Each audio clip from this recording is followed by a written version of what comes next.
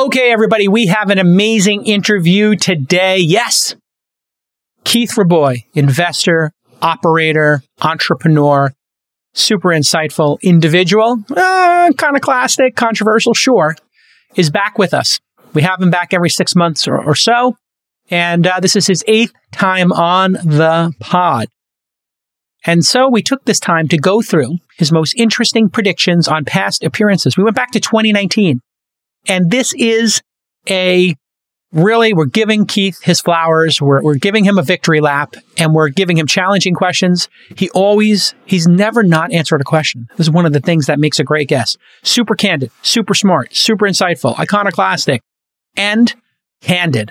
He's fearless. He'll answer any question, and he does. So enjoy this one on 0.75 or 1x speed. Do not put this at 1.5x speed because he's a fast talker, and I'm a fast question answerer, and I do a lot of fast follow-ups. You don't want to listen to this at 1.5. Slow it down and enjoy every minute of it. But first, I'm going to break down Airbnb's amazing fourth quarter and full year earnings report. Such an impressive business, such impressive management, and really an impressive product. We've got a lot of interesting takeaways about the length of stays and new products they are going to be launching. I have some ideas for the team over there, and I'm going to get into them in detail. Then briefly, I'll give some thoughts on San Francisco's Board of Education recall, which happened yesterday, and a lot of tech people were driving that, supporting it. It's a big win for San Francisco, and it could be the first step in accountability coming to our wrecked city that's been run by complete wackos who are completely incompetent. It's a new day for San Francisco. Stick with us. It's going to be an amazing episode. This Week in Startups is brought to you by Vanta. Compliance and security shouldn't be a deal breaker for startups to win new business. Vanta makes it easy for companies to get a SOC 2 report fast. Twist listeners can get $1,000 off for a limited time at vanta.com/twist. Gun.io, the simplest way for anyone to hire world-class developers, expertly vetted for you by senior engineers. Get $250 off your first hire at gun.io/twist. And 8 Sleep. Good sleep is the ultimate game changer. Now you can add the Pod Pro cover to any mattress. Go to 8sleep.com/twist for exclusive President's Day savings through February 22nd. All right, in our first story, Airbnb is absolutely crushing it. Their stock was up 5% today after they had a great beat in the fourth quarter of 2021, and their full year earnings were very impressive as well. And there's some interesting consumer trends that are driving all of this. Stock is, 190-ish with a market cap of $120 billion. That's a pretty rich market cap for sure. And it's a pretty great company. We all know that.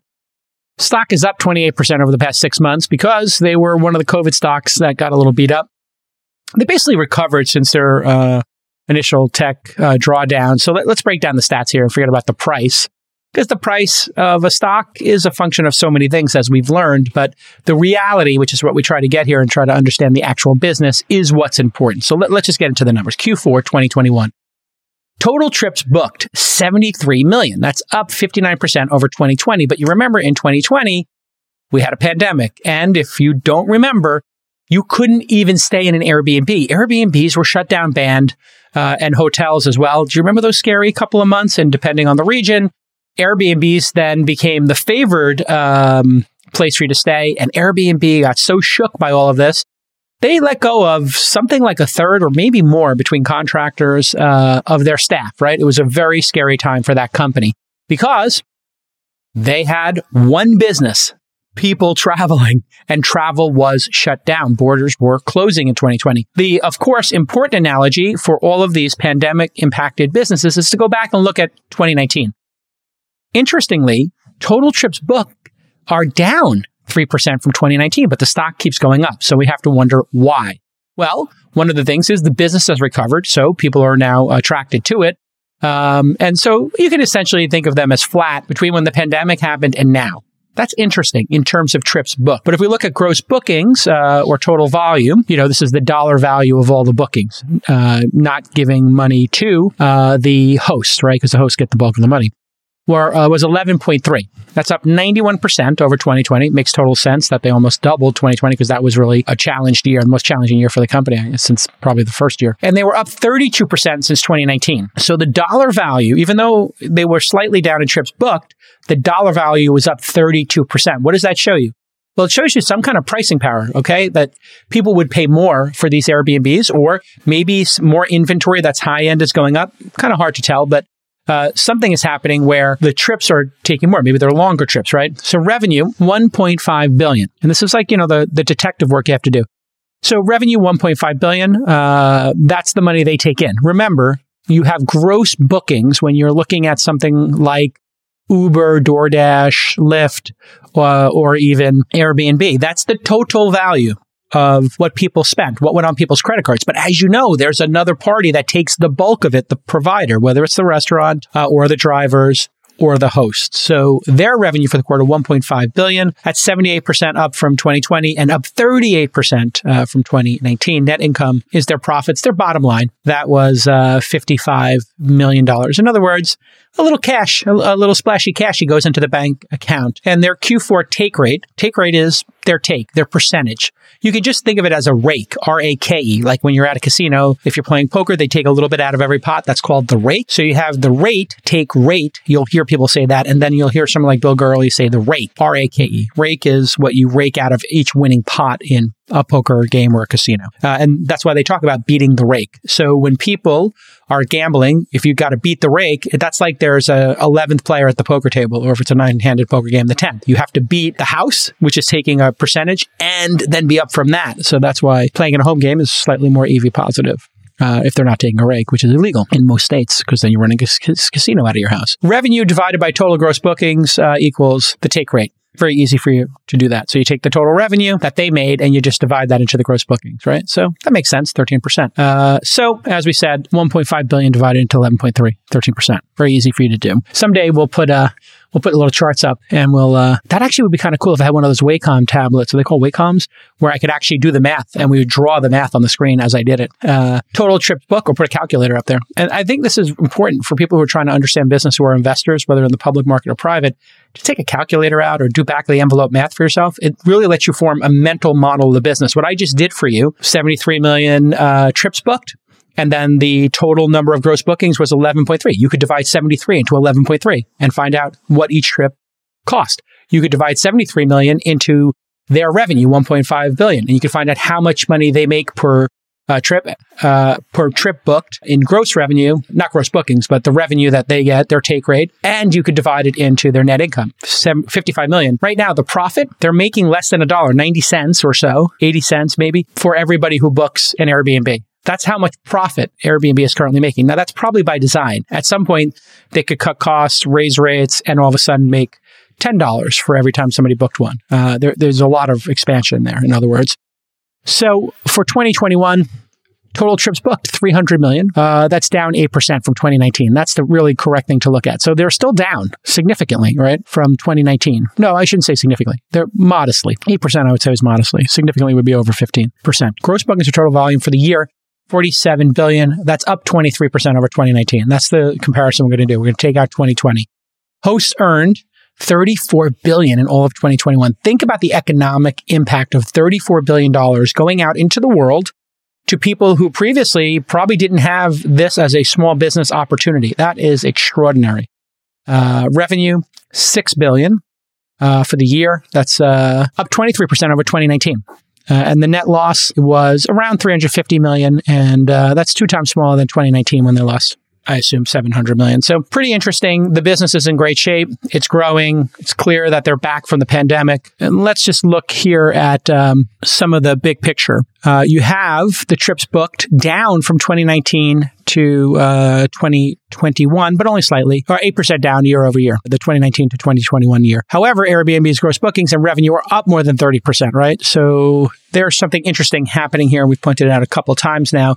You would think these things were correlated. They're obviously, something's bifurcated. Here's what they said. Stays of 7+ days made up almost half of all bookings. Now, let's pause on that. We don't know what they used to be. They're not telling us the historical significance of this, right? Were they previously 40%? Were they previously 20%, 10%? Who knows? But they're pointing this out, so obviously it has some significance. Stays of 7+ days made up almost half of all bookings. That is extraordinary. That means people are going places longer and they're enjoying their lives. This obviously has to do with the work from home trend. This must be impacting it. People feel comfortable spending a week anywhere, and they're probably just taking an extra 2 or 3 weeks of travel a year. Absolutely fantastic for the economy and for people's lifestyles. This is the big benefit of remote work phenomenon that's occurred. And 20% of bookings were for stays of a month or longer. So 1 in 5 people were staying for a month or longer. Again, this has to be the new nomadic lifestyle. I'm guessing this skews older and very old and very young. In other words, people under 30 without families, people over 60 with their kids, empty nesters. I'm guessing that those are the two groups, because people in the middle, if you got kids, you can't take advantage of this. As anybody who has kids knows, it's kind of the worst situation because you have to be home and you can't concentrate because you have kids coming home in the middle of the day. And it's, I don't know if it's arguably worse, but it's a different experience for people with families because you can't just go on the road and take advantage of this. I'm sure many of you are having that experience if you have kids in school. The only other numbers we have in terms of reference points here, Airbnb's S1, 2019 average nights per booking in North America was 3.7 days. So in 2019, the average was 3.7 days. Who knows how many were 7%? And if you look, 20% of stays are over 28 days and 50% are 7 days plus. So I would assume the 20s and the 50% that are 7 days plus are in the 20. But this is it means people are staying for a long period of time. That actually is wind in the sails of Airbnb and their hosts. If you're staying for the week, that means you're going to be, by definition, staying on Monday, Tuesday, Wednesday, Thursday, the slow days, not just the weekends. And anybody who's running Airbnb knows you're busy on the weekends and, you can't sell certain days of the week. Basically the ones when kids are in school. Listen, when you're the founder, it's fun to trade war stories with other founders. Recently, Balloon CEO Amanda Greenberg, one of my awesome portfolio founders, told me how Vanta's SOC 2 solution helped her save an important deal in the final hours. If you don't know, Balloon sells a SaaS productivity and collaboration software package. It's brilliant. And when they needed 10 documents in place within 48 hours in order to close this deal, Vanta saved the day by supplying customizable templates and helping them through the process to close. So if you don't have your SOC 2 tight, you can't close major customers. And you know what? A lot of startups wait. Well, the waiting has to end. You have to work with Vanta's compliance software to make it easier to get and renew your SOC 2. They continuously test against technical and non-technical SOC 2 requirements, and they partner with over 24 audit firms who have been trained to file SOC 2 reports directly within Vanta. On average, Vanta customers are SOC 2 compliant within just 2 to 4 weeks compared to 3 to 5 months without Vanta. And guess what? Vanta's such a great partner, they're going to give you $1,000 off your SOC 2. Thanks for that, Vanta. Here's your call to action. Get $1,000 off at Vanta.com/twist. That's VANTA.com/twist. That's Vanta.com/twist for $1,000 off. Well done, Vanta. People might be taking slightly less trips in 2021 because of the pandemic, but they're staying longer. So that's pretty great. They've also been talking about their future roadmap. You saw Brian from Airbnb say he was looking for ideas. I told him they should do an airline, like a membership airline. They stated they have 3 major goals for the future. Live anywhere on Airbnb. Kind of interesting.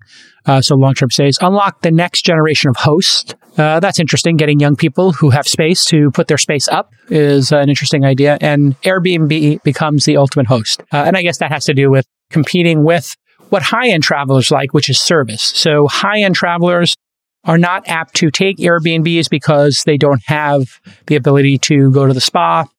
They don't have room service. They don't have a concierge. And those fancy things that people love about staying in a 5 or 6-star hotel. Who did Airbnb impact the most? 2 and 3-star hotels. People who were going and trying to save a little bit of money. Maybe they were on a budget. They wanted a $200 a night, $300 a night or less solution. And then Airbnb, of course, has $150, $100, $200 a night. Things that you just can't find in hotels unless they're scary and dirty. So 2 and 3-star hotels were the ones who were challenged. Let's dig into number 3 here. They become the ultimate host. Here is a direct quote from the earnings about becoming the ultimate host. Quote, "We believe that Airbnb can be more than a marketplace that merely connects guests to hosts." Okay, so we could provide more things.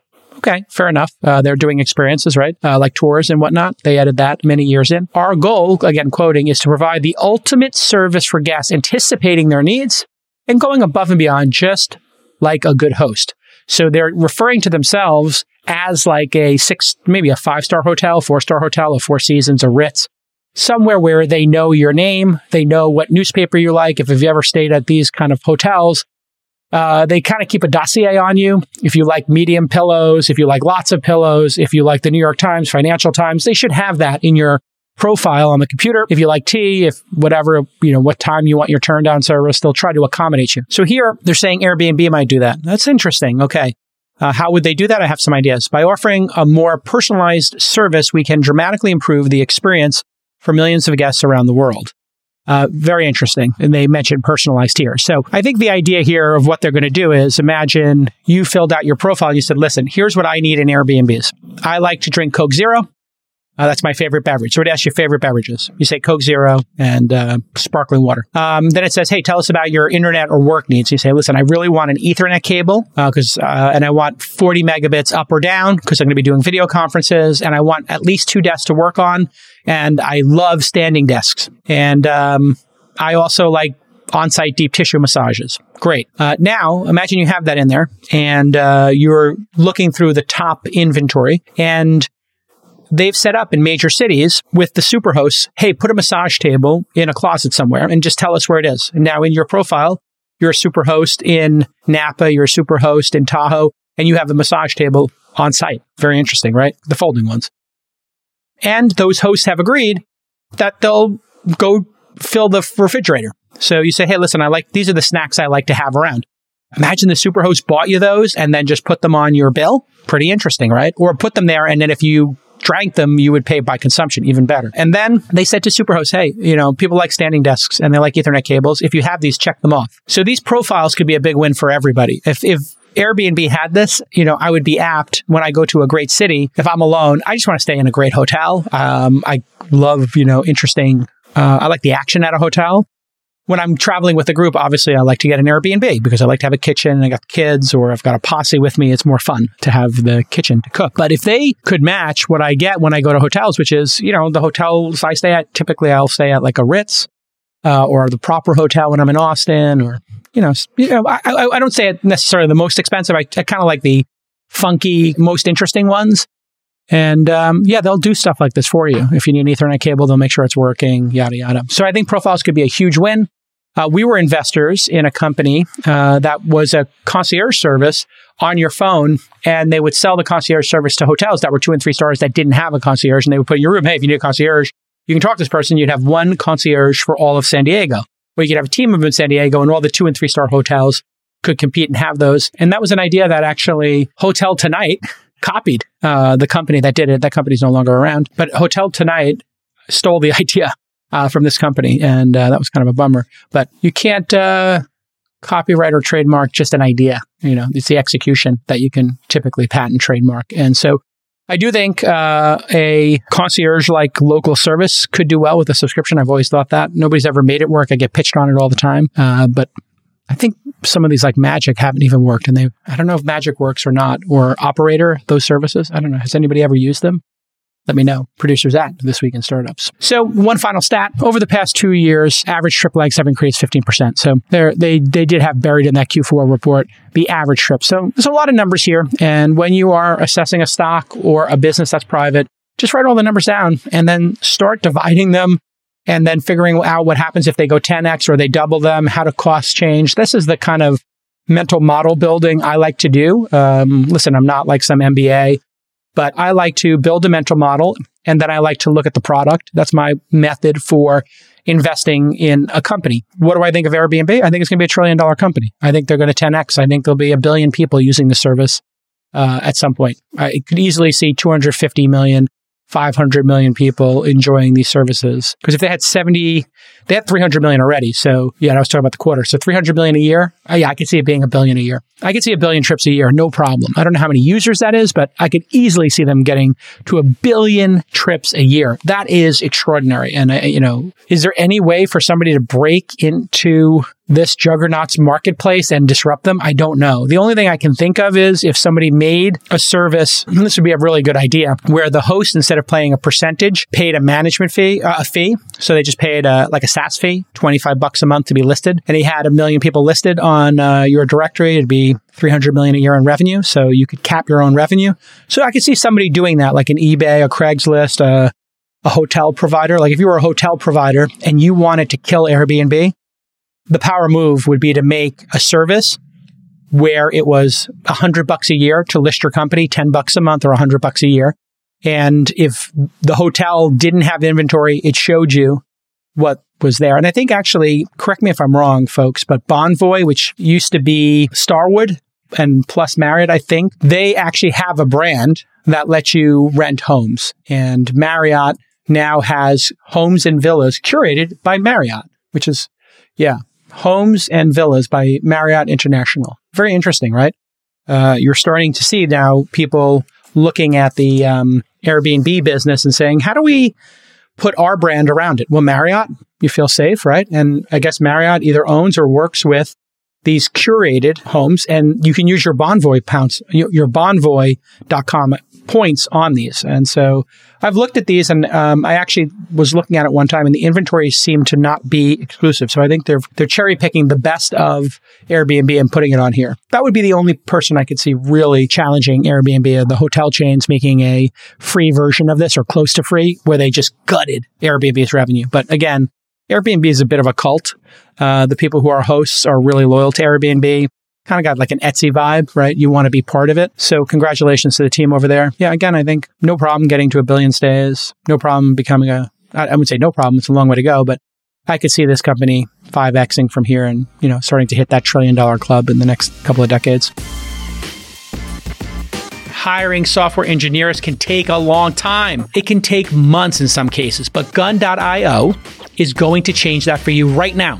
They're a developer hiring platform. That's what they specialize in. And here's what makes them different. Their candidates are expertly vetted and matched to you by a team of senior engineers, not by an algorithm, not by a recruiter. No, Gun.io developers have 8+ years of experience building products like yours, like mine, and they're used to working directly with founders and executive teams. They know what it's like to work at a startup. So Gun.io can get you a candidate in as quickly as 48 hours. And the average time to hire is only 2 weeks. Most people take a little more time, right? 90% of the candidates are US based, and they have a network of vetted international candidates as well if you're looking to hire from other markets or different time zones. There are 2 ways to use Gun.io. One is you can work with a freelancer and enjoy Gun.io's ongoing support services. They'll handle the billing and swap out talent for free at any time. Or you can hire a remote developer directly from the Gun.io network for half of a typical recruiter's fees. I'm not kidding. Gun.io is the easiest way for startups to find and hire world-class developers. So get $250 off your first hire at gun.io/twist. Give it a shot. Report back. Tell me how it went. Gun.io/twist. All right, everybody. In somewhat tech-related news, here in San Francisco, the Board of Education was facing a recall. If this recall was successful, it would have been the first one in 100 years that was successful. It's incredibly controversial. Now, why is this important? Why is it related to This Week in Startups? Well, it turns out San Francisco is part of Silicon Valley now. It wasn't always that way, but San Francisco really embraced the city in a major way. And the far, when I say far left, I'm kind of moderate. The far left is really a frustrating group of people to the other community members in San Francisco. And they went on a process of not allowing kids to come back to school during COVID. And even though we had some of the lowest rates of COVID and the highest rates of vaccination in the country, we were the slowest to let kids back in schools. And the board was focused on things like renaming the schools because they had previous presidents and getting rid of merit-based admission systems, which is a real trigger for high-performing Silicon Valley people, including Gary Tan, an investor from Initialized Capital. He's been on the program a bunch of times. And my bestie, David Sachs, who is a San Francisco resident and who was also offended by the lack of performance, really, and the focus of these board members. And so, although there were some right-wing people, I guess, donating to this from out of state, They tried to frame it as an out-of-state Republican movement. And when the numbers came in, it was quite shocking. You had over 80, 90,000 people voting to recall these three members, Gabriela Lopez, Feuga Moliga, hopefully I'm pronouncing that correct, and Allison Collins, who was a real interesting character, who said some pretty horrible things about Asian people, and who actually sued the Board of Education Supervisors.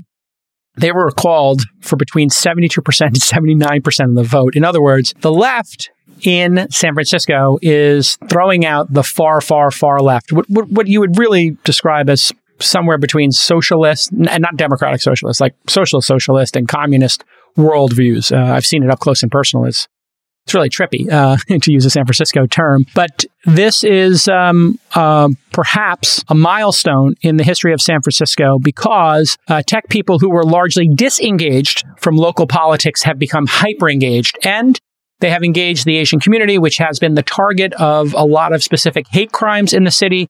And a general, I think a lot of Asians have been vocal about feeling singled out because of high-performing children in these school systems. And essentially what we might have seen with this recall is a turning point in the history of San Francisco where the city starts moving from, a kind of socialist, communist driven group of people to maybe more tech people getting involved, more high-performing people, and competency. And a focus on performance, which has been, I think, the city's Achilles heel. The people running for office have been really strange, to see them operate. And I think a lot of people would argue they're incompetent. So Garry Tan's tweet, common sense is rising again. It's a good night, but just the one of many to come. San Franciscans united to send a message to the political machine tonight. Serve the people or see the door. We did it. Rest up. Tomorrow is a new day. The fight has just begun.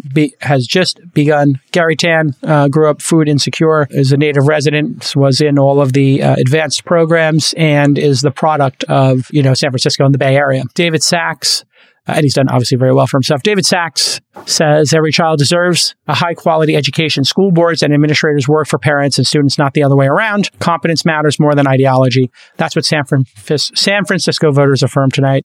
Thank you.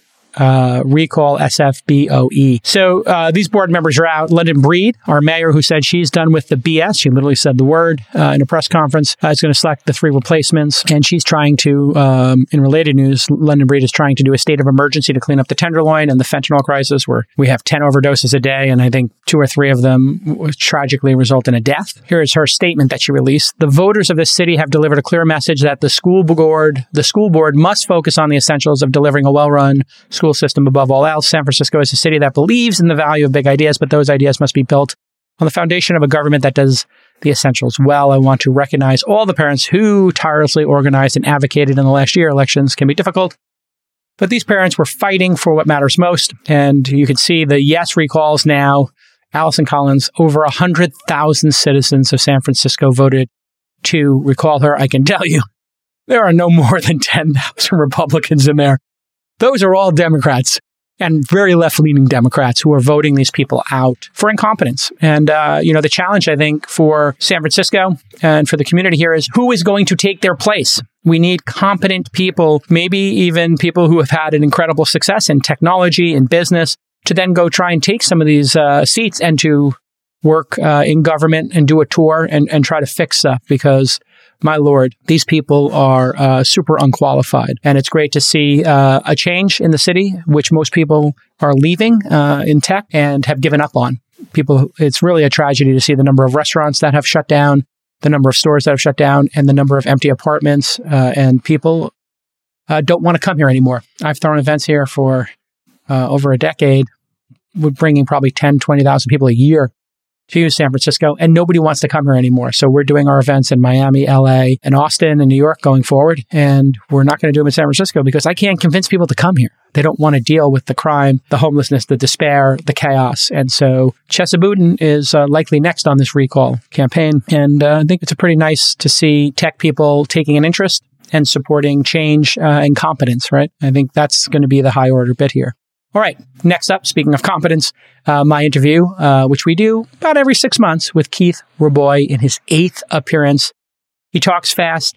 He says really interesting things, and his predictions are right much more often than they're wrong. You're going to want to listen to this one twice, and you're going to want to take, if you've got it on high speed, we're talking fast. So this might be the rare instance where you don't want a 1.5x. You might even want to go 0.75 speed on this one to catch all the nuggets of gold with that in his 8th appearance. Keith Rabois. Listen, good sleep is the ultimate game changer, don't I know it? And it's nature's best medicine. There is nothing like getting a great night's sleep. You know when I get a great night's sleep because I've been sleeping on my 8 Sleep, and you see me on the pod. I'm crisp. I got great insights. And according to 8 Sleep, consistently good sleep can do the following. It's going to help reduce the likelihood of serious health issues. It's going to decrease the risk of heart disease, lower your blood pressure, and even reduce the risk of Alzheimer's. But over 30% of Americans struggle with sleep, and temperature is one of the main causes. So now there's a solution, the 8 Sleep Pod Pro Cover. Pod Pro Cover is the most advanced solution on the market for thermoregulation. It pairs dynamic cooling and heating with biometric tracking. And you can add the cover to any mattress right away. It's easy. And the temperature of the cover will adjust each side of the bed based on your sleep stages, biometrics, and bedroom temperature. So I like it nice and cool. I get a nice sleep when it's nice and cool. Yeah, the other person, they like it toasty. So no more thermostat wars. The results are amazing. 8 Sleep users fall asleep up to 32% faster, and it reduces sleep interruptions by 40%. You're going to get overall much more restful sleep in my experience. So here is your call to action. Go to 8sleep.com/twist for exclusive President's Day savings through February 22nd. Save big and sleep more with 8 Sleep. Now shipping within the USA, Canada, and the UK. That's 8sleep.com/twist for those exclusive President's Day savings. All right, everybody, it's time for our check-in with the one, the only, Keith Rabois, in his 8th appearance here at This Week in Startups. We love talking to Keith because he is one of the greatest operators of our generation in Silicon Valley, one of the great investors as well, and thinkers. You may not agree with him on everything. I certainly don't. But you will come out of any conversation with Keith thinking at a fast pace and perhaps inspired. I enjoy our time together. Welcome back to the program, Keith. Thank you. It's great to be here for the 8th time. Pretty great. When you get to 10, you get the official blazer. You get the This Week in Startups blazer. I want to get right into a bunch of the stuff that you predicted. I had my researchers. I have 3 full-time producers on this podcast now, and they went back and they looked at some of your predictions. Greatest hits, if you will, Keith. Get ready. Break your impact. Own your words time. And we even looked at some tweets. In mid-November of 2021, this past November, you, almost to the day, predicted the top of the market.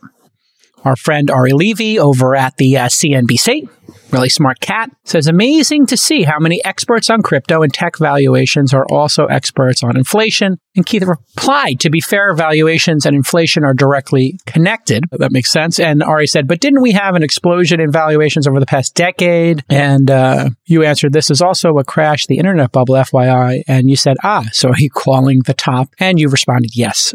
What were the signals at that point you felt it was a top? And then I guess here we are in February of 2022. The markets have repriced many shiny objects brutally. We'll talk about what we see going forward, but take us back to your moment in time. What were the things to you that signal a top in the market? Well, I don't try to predict tops or bottoms of markets. It's just a function of interest rates. Interest rates are predictable to some extent based upon macroeconomic factors like inflation. And so as soon as inflation became starkly obvious to everybody, there was no doubt the Federal Reserve was going to have to raise interest rates. The fact that we had inflation was pretty obvious to me in January of last year. You'll find a tweet early January when I predicted the inflation. But in any event, the government, the bureaucrats, the Biden administration were trying to dismiss inflation as quote unquote transitory, which never made any sense. But by November, even the defenders of the transitory argument had given up. And so as soon as it was obvious inflation was taking off in the United States, interest rates had to go up. And basically what interest rates do to technology stocks is they immediately crash the valuation because most technology stocks, if almost all technology stocks, basically generate profits in the future. all companies are valued to some extent by profits they generate in future. It's called basically discounted cash. So you take the profits that companies projected to generate over the next 5, 10, 15, 20 years, and you discount that back to the present value. And basically you're discounting mostly by the time value of money, which is a function of interest rates. So as soon as you change the interest rates, you're dividing by a different denominator. Anybody who's ever done division from the time you're like 3 years old to the time you're 30, if you change the denominator, you're going to have a very different answer very quickly. So instead of dividing by 2, you're dividing by 6. All of a sudden, the same stock looks very unattractive on a valuation basis. And so this is inevitable.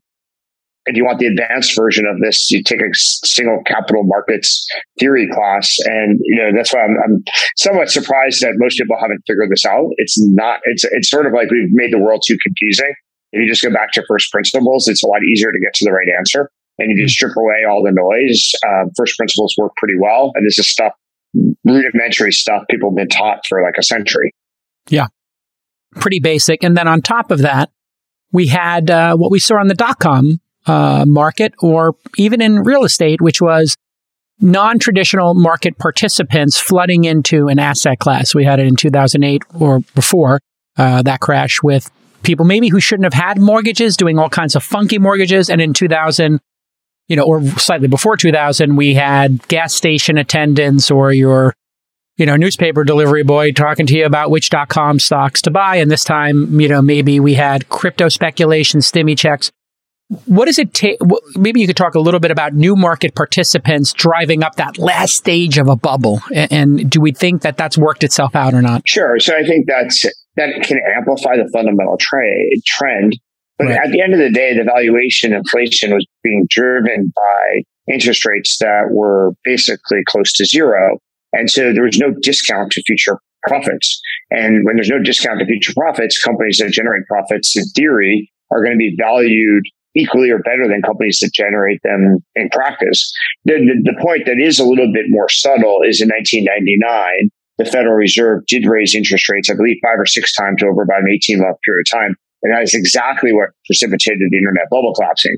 People have a lot of revisionist history about the bubble collapsing, but it had nothing to do with tech. It had all to do with Alan Greenspan of the Federal Reserve raising interest rates and actually driving down the cost of capital and the discount of future profits that many technology companies would almost surely have earned.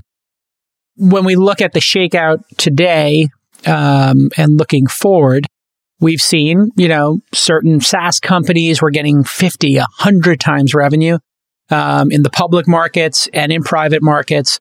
What are we seeing in this disjoint between what happens in the public market and what happens in what you and I do every day, which is seed early stage, fund early stage companies? What's happening there? Because there's this overhang and people talk about the delay in the valuations going downstream or the valuation corrections, right? The compression of valuations. So let's talk about that. Are we seeing the compression yet? Yeah, the compression on growth rounds has already happened. Days on the market is one early indication of that. So over the last 2 years, typically as Founders Fund runs a growth fund, we would typically have a few days to make a decision about a new investment. Currently, for growth rounds, even for very attractive companies and potential investments, we have days to weeks to make an investment decision. Just like in real estate, when a house sits on the market for a long time, it suggests that there's a mismatch between valuation expectations and reality. And that's basically already happened in the private markets for later stage rounds. It has not yet really translated to seed and Series A investments yet. And at some point, if the current market correction continues in May, but typically you're not really funding a seed or a Series A company on some multiple anyway. So insofar as you apply a different multiple, it shouldn't really change the answer. Series Bs and Cs are somewhere in the middle where companies typically do have revenue and people are applying comparable multiples that are derived from, or at least inspired by, the public market comparables.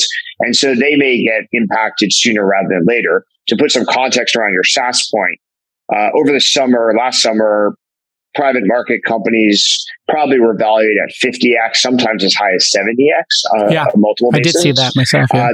The historical norm is 12.7x. So there's a long way down. I think right now, probably the blend in the public markets is around 30, but 12.7 is still very different than 30. a lot more medicine to be taken. For the companies that did take advantage of those peak multiples, a private company, let's say they were raising at 50, 60, 70, what is the best course of action? You as a board member see somebody raise 100 million, 250 million at these extraordinary valuations. What's the best way to catch up if it does go down to a 20x multiple? What's your advice to the founder and the management team? Well, fundamentally, it depends very much on what your burn rate is. So if you're a profitable company or not burning a lot of money, it doesn't matter that much because you don't need more capital, so you don't have to remark your price. If you have a high burn rate, though, and you're going to run out or exhaust the capital you previously raised at a very high sticker price, it's going to be difficult / impossible to raise money, except under a very painful process known as a down round. And founders, employees, even investors really don't like down rounds. So a lot of these companies are going to hit a wall very, very fast and very hard. Typically, changing your burn rate rapidly is extremely painful. So if you have a high burn rate today, most companies cannot bring that to a moderate or low burn rate very quickly. And we see Peloton making big cuts. And obviously, when the pandemic hit, we saw Airbnb, Uber, DoorDash, a bunch of people just say, hey, you know what? 25%, big, lop it off. We're just going to take the medicine now. I think Airbnb, between contractors and full-time employees, probably had a net cut of almost 40%. Wow. I mean, and if we look at that as a decision-making process in the heat of the pandemic, in hindsight, how good of a decision was it in your mind? It was amazing. Airbnb is about to release earnings, so everybody can look at the performance, 2 years later and see what an epic company and what an incredible, CEO Brian is. So I think a lot of companies were looking into the abyss, and they decided to make decisive changes that they probably would have been too terrified to make. And many of these companies made very significant, healthy changes that have turned out to be very successful with the benefit of hindsight, but also probably were the right decision in the first place. And when you say the right decision in the first place, when we look at these companies during a peak market, nobody likes to not grow their team inside a company. Nobody doesn't want to add headcount. So everybody's fighting for more headcount. Everybody's fighting for more budget. In fact, there's probably many tech companies out there that if they cut 20, 30%, they would be operating more efficiently and obviously, get to profitability quicker. So there's a lack of discipline maybe when a market gets this hot. Yeah, I think over the last decade, tech companies became very bloated on average. And I think part of it's a lesson from Twitter, which underhired engineers initially and then, sacrificed a little bit of its potential because of that. And so a lot of founders learn lessons from that. But I think we haven't divided accomplishments by employees for a very long time. And under a more stressful system where capital is less abundant and more expensive, I think people will be much more judicious about hiring people. Larger companies, I'm sure most of the people that work there don't do anything. They're very complacent and really are just taking paychecks. But no one's really wanted to scrutinize a 90% gross margin business when capital is incredibly cheap.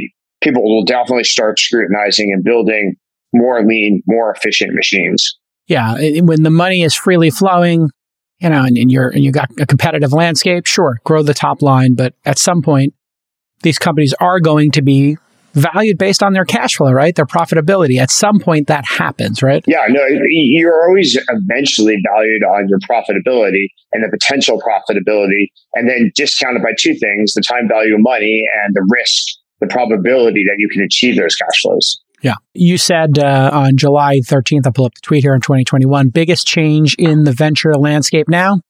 There are no VC funds with pricing discipline. All of us have caved.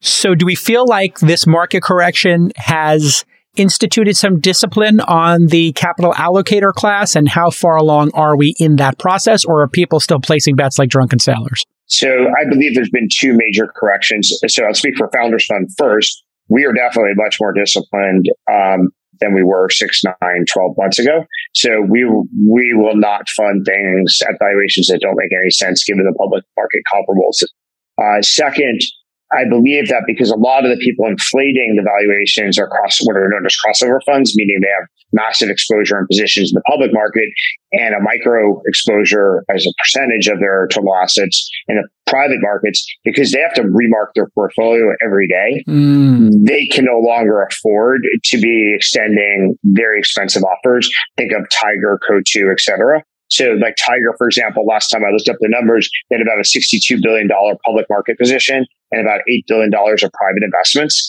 So when that $62 billion gets shrunken, to 40, that has to affect how they value the private portfolio. And as a percentage, you just went from being an eighth to being a fifth, 20%. Which is also a problem because you may have rules in your fund structure that require you to have a certain ratio. Got it. So when they came in for the last 2 years and paid these high prices, what was your thinking when you saw them coming in and maybe coming over the top of a founder fund growth or an Andreessen Horowitz growth fund? When you had these new entrants, were you like, okay, we have to keep up with these folks, or okay, maybe we sell into this? Good question. I don't think we ever really wanted to keep up, but there's a gap. There's like some band. Let's say we're 25% more disciplined or whatever. We can't be 50% and still work with the best founders on the planet. So I think there was, some pricing pressure that the people who weren't fitting prices definitely posed a real challenge to our normal discipline. We're not immune from the entire world. That said, they offer a different value proposition. Tiger's offering you money. And for the most part, I don't think of my job as offering founders money, and certainly not solely money. I expect to provide, I think founders expect me to provide advice, counsel, wisdom, feedback, interview assessments of executives, closing help on assessments. Tiger does literally none of those things. Yeah. So the pricing of my dollars investing shouldn't be the same as Tiger's in any possible scenario anyway. But I think they were basically pursuing a portfolio strategy, which is you don't really care about the price of any one asset.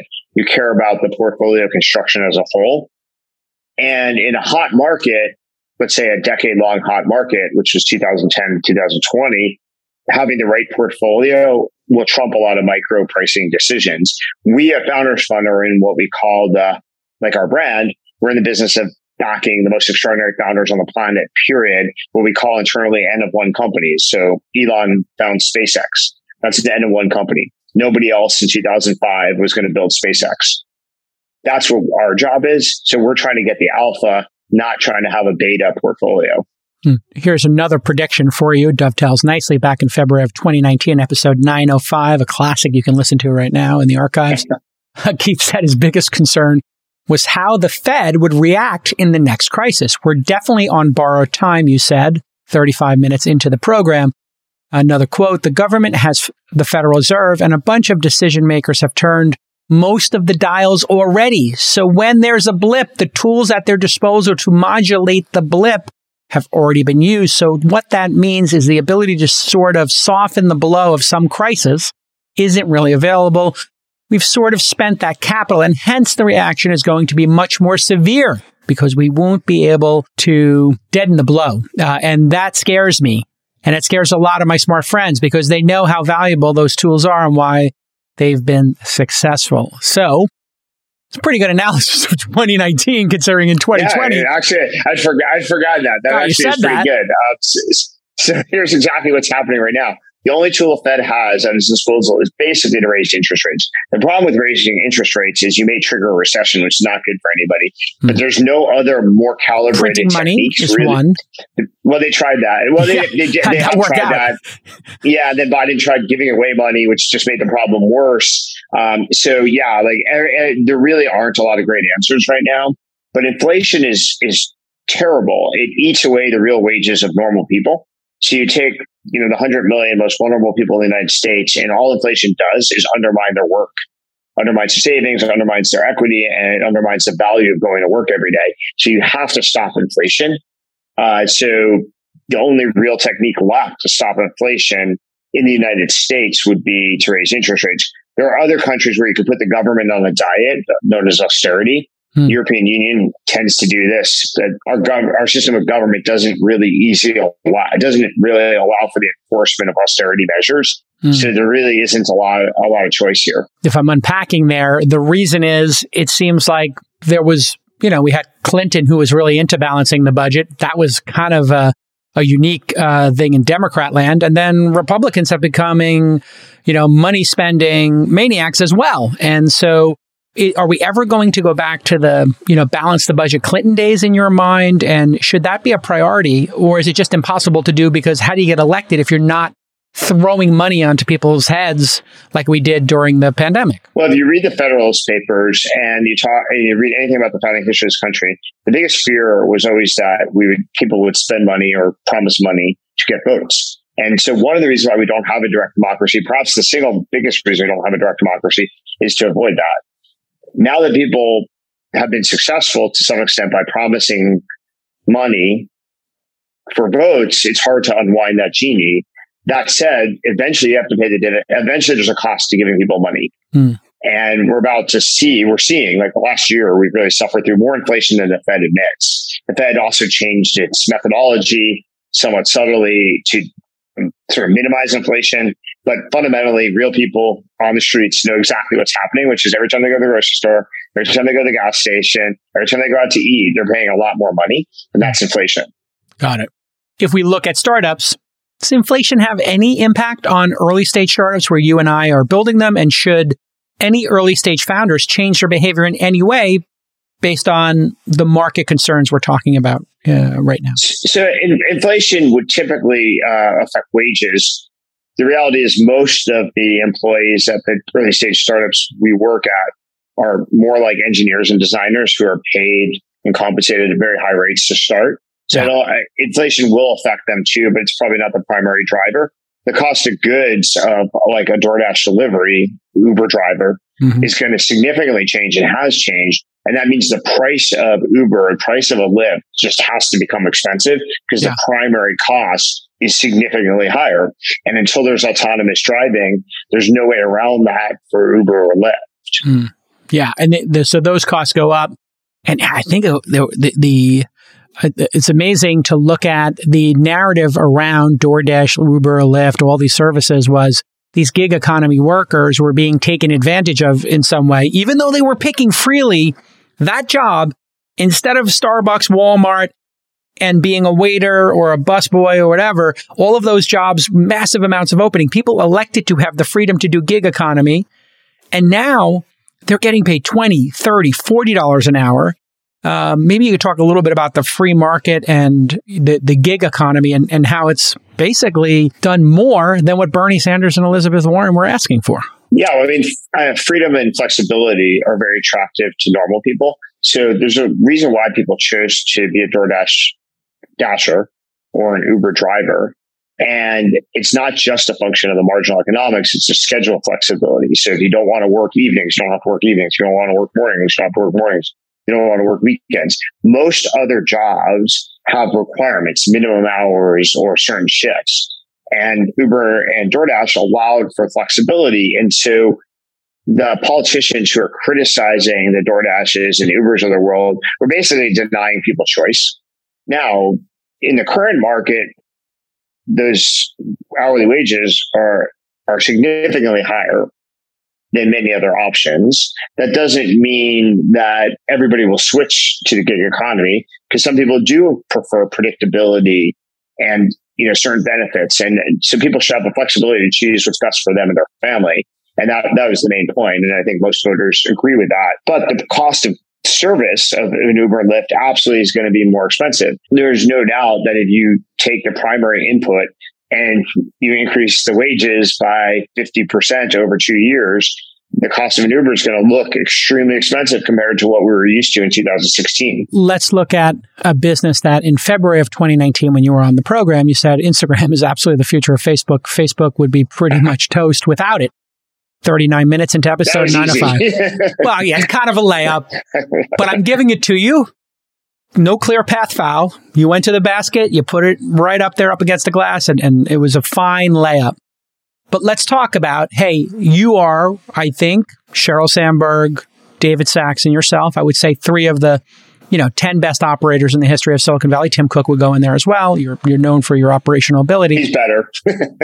I mean, listen. I mean, I would say if you were in that position, I think you could do a relatively close to a Tim Cook job. We'll get to Apple in a minute. But for Facebook, this has turned into a disaster of epic proportions. What do you make of this series of decision-making by this company recently? And how did they come to these decisions? I think Facebook is in a really difficult situation. The political environment will not allow them to buy their way out of this box. So they're not going to be able to use their assets to drive innovation. They're going to have to actually innovate, which is not the cultural DNA of the company. Mark is more like Bill Gates than Steve Jobs. And explain what that means for people. So Bill was one of the shrewdest businessmen of all time and exploited opportunities to basically build Microsoft. Steve was more of an innovator and basically saw the future and then created it. And the things that Facebook's committing to are more innovation and less business acumen.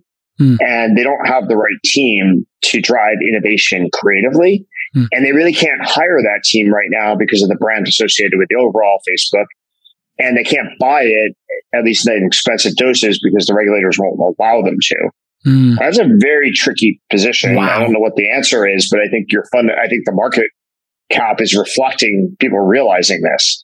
Yeah. So you have, to recap that, I think it's pretty good analysis. Obviously, they're not allowed to buy stuff. They had so much influence on politics and so much, toxicity there. Even if it didn't affect the election, there's a lot of toxicity there. And I think it's a lot of the reason why Lina Khan and other people are being put in positions is to stop them from buying the next Instagram and continuing their power base. People do not want to see them acquire power. Therefore, they're not going to be allowed to acquire a DoorDash or a Peloton or anything. And he's a mimic machine. He has been very good, like Bill Gates, copied Windows and, Office from WordPerfect and Lotus 1-2-3 with Excel. And thus, the same thing, Zuckerberg models his career in many ways on Bill Gates. So now you're in this dilemma. Nobody wants to anybody who's an innovative person is going to start their own company in a market like this with so much capital available, or they'll work for a company like Apple that is truly innovative. So what do they do? Do they just start? Do you think Facebook might lay off 20% of their employees this year? I mean, they're sitting on a ton of cash. They print money. They probably should, but that's not going to solve the problem fundamentally. It may play for time. Fundamentally, you still need a strategy that matches your skill set. And they don't have the creative skill set. They can't acquire it. They can't hire it. And you can't optimize. So Facebook, the people that have succeeded there are fundamentally optimization people. Yes. They take something that's working and optimize it. And optimization compounds its magic, especially at scale. So it's a great strategy. But when you need to reinvent yourself, it doesn't work at all. And in fact, you actually have the wrong culture and the wrong DNA when you have to go back to the drawing board. So it's actually worse than having those people around. And so this is basically the fundamental problem. Facebook, if you think it was a mashup of Friendster and MySpace. Yep. So you probably used Friendster back in the day. Yeah. And the right product optimization will trump a lot of things. And then when you have a platform like Bill realized he had with Windows, then you throw Microsoft Office right on top. That's great. It's like brilliant. It really is. But when you have to go back to the drawing board, and that's why Microsoft missed mobile. Yeah, they had all the raw ingredients, but they had the wrong approach and culture. They had 600 to 6,000 probably people somewhere in that zone working on mobile. They couldn't ship any product that was reasonable. Yeah. So is VR and their efforts there going to pay off in your mind? Would you place that bet? Would you make a $1 billion, $10 billion bet with Founders Fund money on that future? Definitely not. Yeah. Okay. So they're off to a wild goose chase. Yeah. Well, there's a question of, is there any VR future? That's one question. Okay. And the second question is, can Facebook capture it? So there's two different questions. Yeah. You can, and I would multiply the probabilities if you're asking a question about giving it to a specific company. Is there a there? And then can this company capture it? Yeah. So you multiply X times Y and you get a very low probability very quickly. But I think the probability that Facebook captures the VR moment is very unlikely. You also have to ship a full featured movie. So, I always talk about startups in terms of movies. I've been on your show a few times, talk about my metaphor of producing a movie. You cannot produce a lightweight fidelity of VR and expect real people to interrupt their lives, stop going outside and stop hanging out with their friends and instead using VR unless it's really impressive. And that means building a full product first. And that's like building a whole new phone or a whole new iPad. And it's not really in the DNA of Facebook.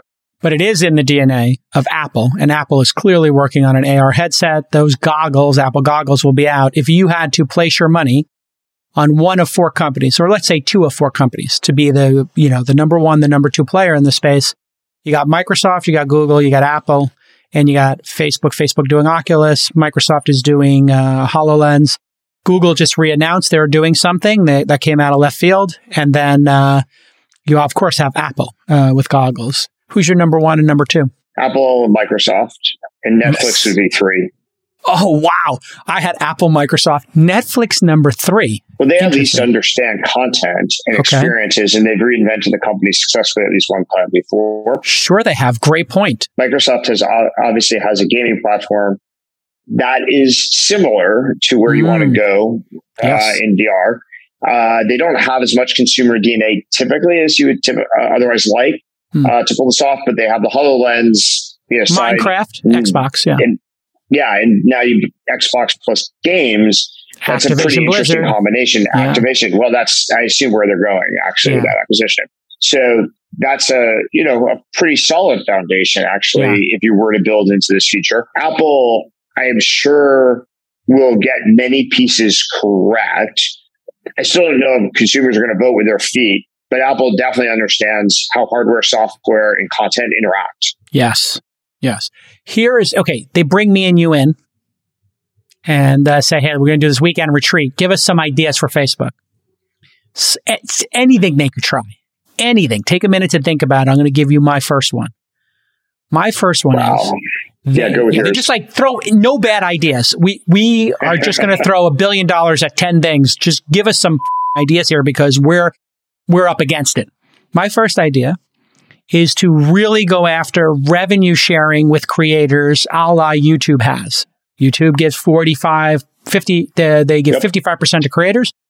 I'm Zuckerberg, I'm Sheryl Sandberg. I say we are going to give 80% of all revenue to people who apply to this creator class, and we are going to splashy cashy. We're going to give huge tips. We're going to send money everywhere to the New York Times, to Kara Swisher's podcast, to, Mr. Beast. Everybody can get 80% of the revenue if they publish their content here. And we are going to be the most supportive of creators ever. What do you think? That's my first one. It's not a bad idea. I don't know if it's sufficient. So I like doubling down on the creator economy in the future of creatives. I don't know if just the economic transformation will be enough. So I think you need a multi-pronged strategy. I think you absolutely need to lobby the government to shut down TikTok immediately. Yes. So get rid of competition. That's the first thing. That's a great one. Because they're not going to win. They're not going to win on the product merits for TikTok. They've already lost that generation. Absolutely. But there's lots of very strong reasons to get rid of TikTok in the United States, which would obviously help Facebook indirectly. Major. The creative expansion that you're suggesting would leverage the Instagram platform. And so I think that's a very smart strategy. And YouTube and other creative platforms have their own issues, challenges. And so I think it's not a bad idea. I just don't know if it gets you all the way into the future. Yeah, no, just we're putting ideas on the board. And I think, saying, hey, listen, TikTok is a lot worse for teens than we are.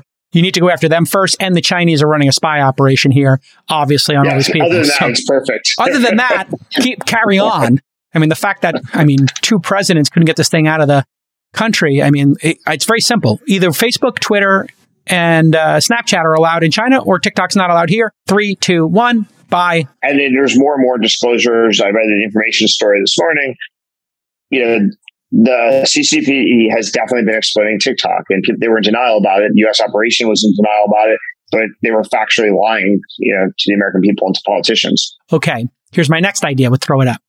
You log into Facebook, Instagram, and it says, would you like to pay? And we will collect no data, no ads. $6 a month. This is not going to generate massive revenue, but it is going to give a trump card. Hey, listen, 8% of people want to pay to protect their privacy. The rest of the people want a free service. What do you think?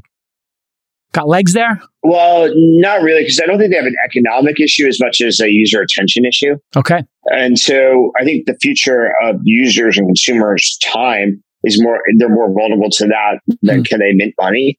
Like they can exploit the audience they have. It'll decay slowly enough that they can still generate revenue.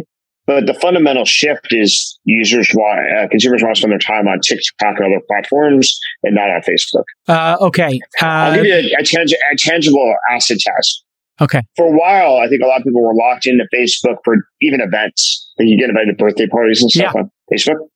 I haven't received a birthday event via Facebook in over 18 months. A single one.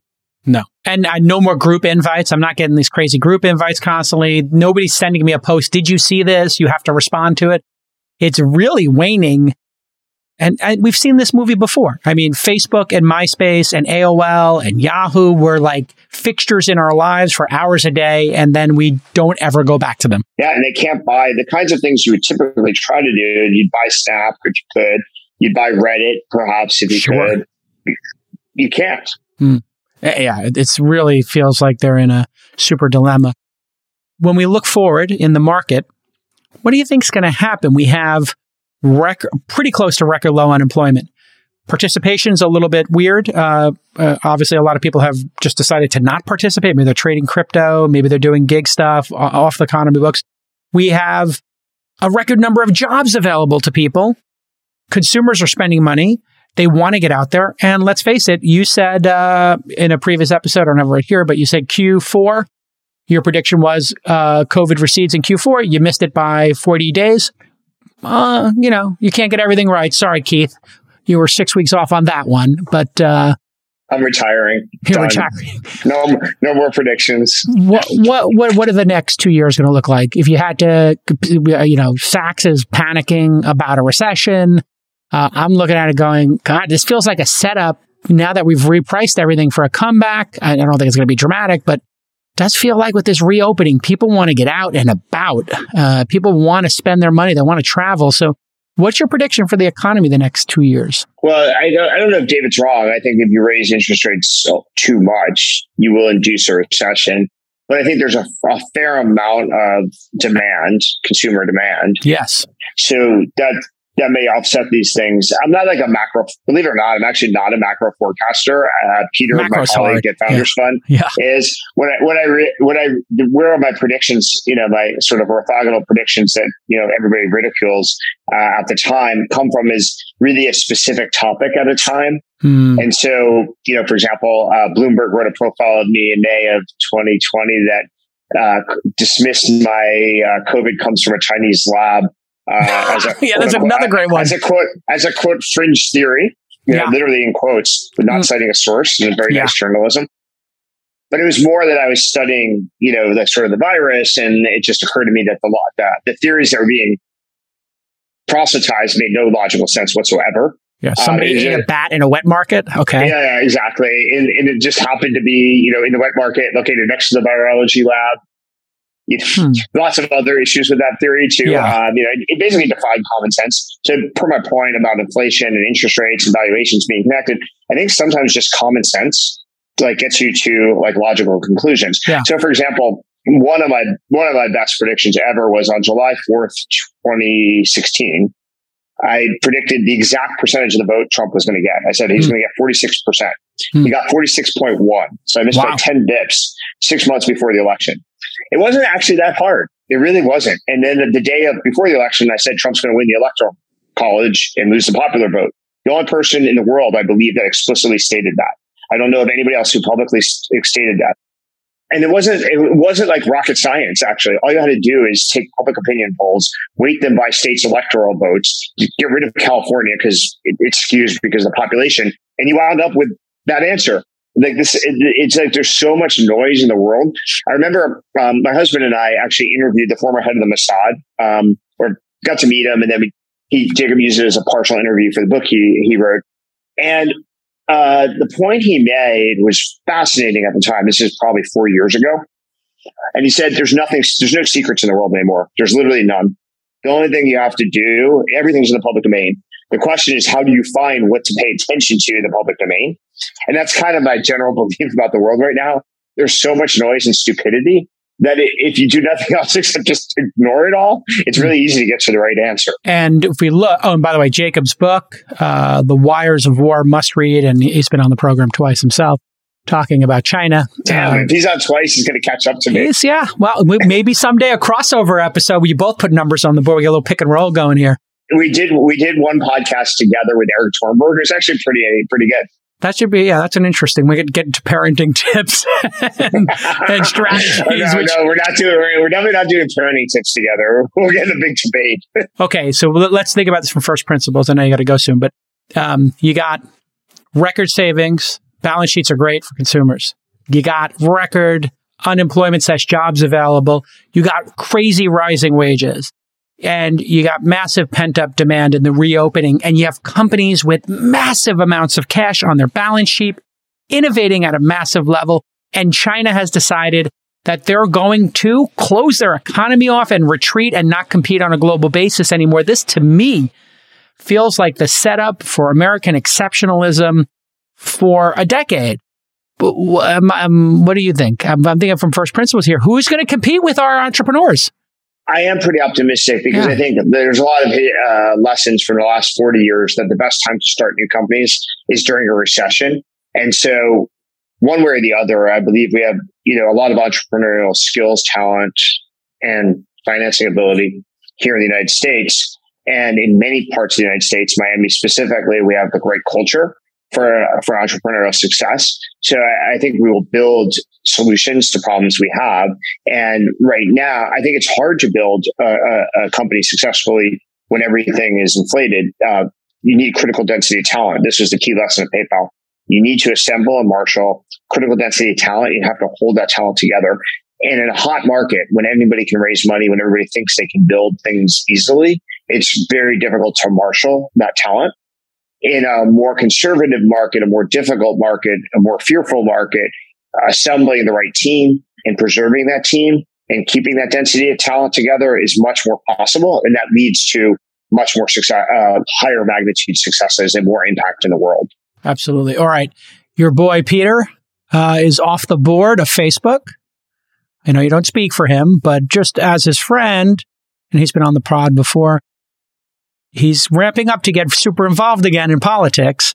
Chances he's in, if the Republicans win, chances he's in the cabinet, or do you think he would ever run for office himself? Knowing what you know about Peter, you don't speak for him. Peter. I would doubt that. Well, I very much doubt that he's going to run for office. Okay. And I cabinet position.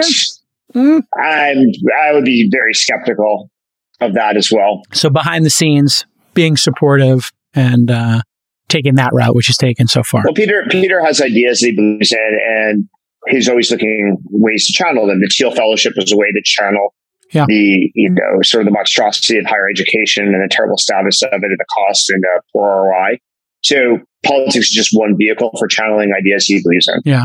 What do people misunderstand about him? You should think about it, because he's kind of an enigma, right? He's self-contrarian, but what's his best quality? What do people misunderstand about that guy? Well, the two best qualities are his ability to assess people. You can't be in the business of backing founders and building a team at PayPal without the ability to assess people that are under the radar, undiscovered talent. That's one most important thing he's taught me, is the need to do that, the urgency of doing it, and to some extent, some of the insights of how to do it. And then secondly, Peter is in the top 2 or 3 macro thinkers on the planet, connecting dots that do assemble create a line when nobody else sees the connection between the dots until later. And so his ability to do that every 3 to 5 years and have a theoretical connection of dots is just incredibly impressive. Some makes it into the public domain, some doesn't, but he can do it regularly and consistently and is mostly right. What's going to happen in real estate? I know you have a lot of bets there. We have much more cushion in residential real estate than people realize. So the residential real estate market can easily survive 100 to maybe even 150 basis points rate hike. Okay. People, for a variety of reasons, get somewhat technical, but having studied this very carefully, there's no reason that people should fear that housing sales are going to change radically if the Fed raises interest rates 50, 60, 70 basis points. You get outside 100 into 150, then there might be, some distortions in the market, but nobody's pricing that into the current stocks. Right. And the supply going to change in any way at any time? I mean, that seems to be the biggest problem in our country, is that we can't meaningfully add to the supply in the places we need. I mean, you do get Miami and New York and Houston maybe adding a lot more units than other places, but it's still pretty dismal in terms of, how many houses we need. And is there ever going to be affordable housing in the United States again, in your mind? Or is it just going to be a perpetual show? Well, affordability is a function of what people earn. It's a fraction of income. So as real wages go up, affordability is easier. That's why actually during the Trump supply, years, right? Yeah, but you need supply too, absolutely. But in the Trump years, real wages went up very considerably, and so people could afford housing. Now, there are cities that restrict housing artificially, and anytime you do that, prices are going to be ridiculous. Miami, we have currently 22 skyscrapers under construction this year. Crazy. 22 skyscrapers. That's a lot of cranes. Looks like Shanghai down there. Yeah, it's very difficult to match supply and demand instantly. Like, you can't just suddenly build housing yet. Now, we are at Founders Fund funding technologies that are changing the artisan nature of building a home into a product.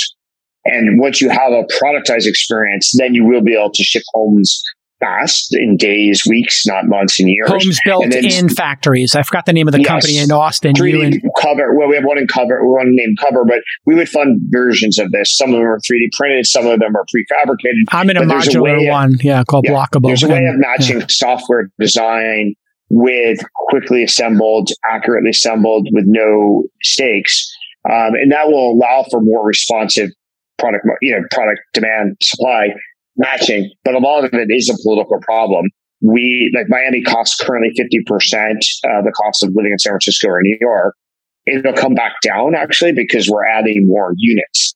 And now it may go up to, it was 33%, it's up to 50%. It'll come back down. It may not come down tomorrow, but it will come back down because we're just going to add more supply. San Francisco, California have crashed since you left, and the debt spiral continues. How's Detroit 2.0 is exactly. It's scary, literally. And my wife is Asian. My kids are. And it was incredibly predictable, by the way. If you look at Patrick Collison, who's quite brilliant and quite prescient, he tweeted this in October 2017 that San Francisco was going to be, unless it changed course, the greatest example of ruining prosperity by politics and policy ever in the history of mankind, and he's going to be proven to be correct. Feels like it. I mean, the people need basic safety, and when things are run this poorly, from schools to everything, it's just a disaster. All right, listen, I know you got to go. Yeah, I have to go. I have this really exciting trip to the dentist. Oh, yes. As much as I would rather stay. Maybe we should talk for another hour. Which would be more painful? The grilling for me, this one's been easy on you. It's not a grilling. You got all the great...